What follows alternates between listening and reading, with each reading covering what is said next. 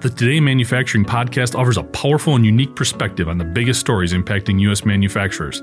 Anna Wells, David Manti, and Jeff Ranke apply their experience as editors of industry-leading brands Manufacturing.net and Industrial Equipment News in providing in-depth analysis of the latest headlines. Their insight, along with a mix of humor and human interest, makes Today in Manufacturing a go-to source. Keep pace with supply chain challenges, electric vehicle developments, labor struggles, robotics, and more by listening, downloading, and subscribing to the Today in Manufacturing podcast.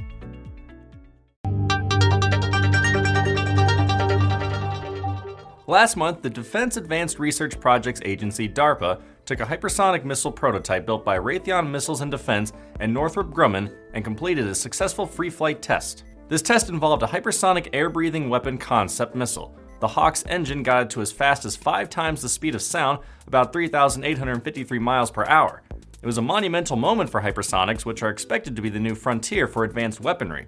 But now, Reuters reports the Pentagon is saying hypersonics are too expensive. It requests defense contractors cut the ultimate cost of such weapons, as a unit can cost tens of millions. Right now, the United States utilizes cruise missiles for attacks deep in enemy territory.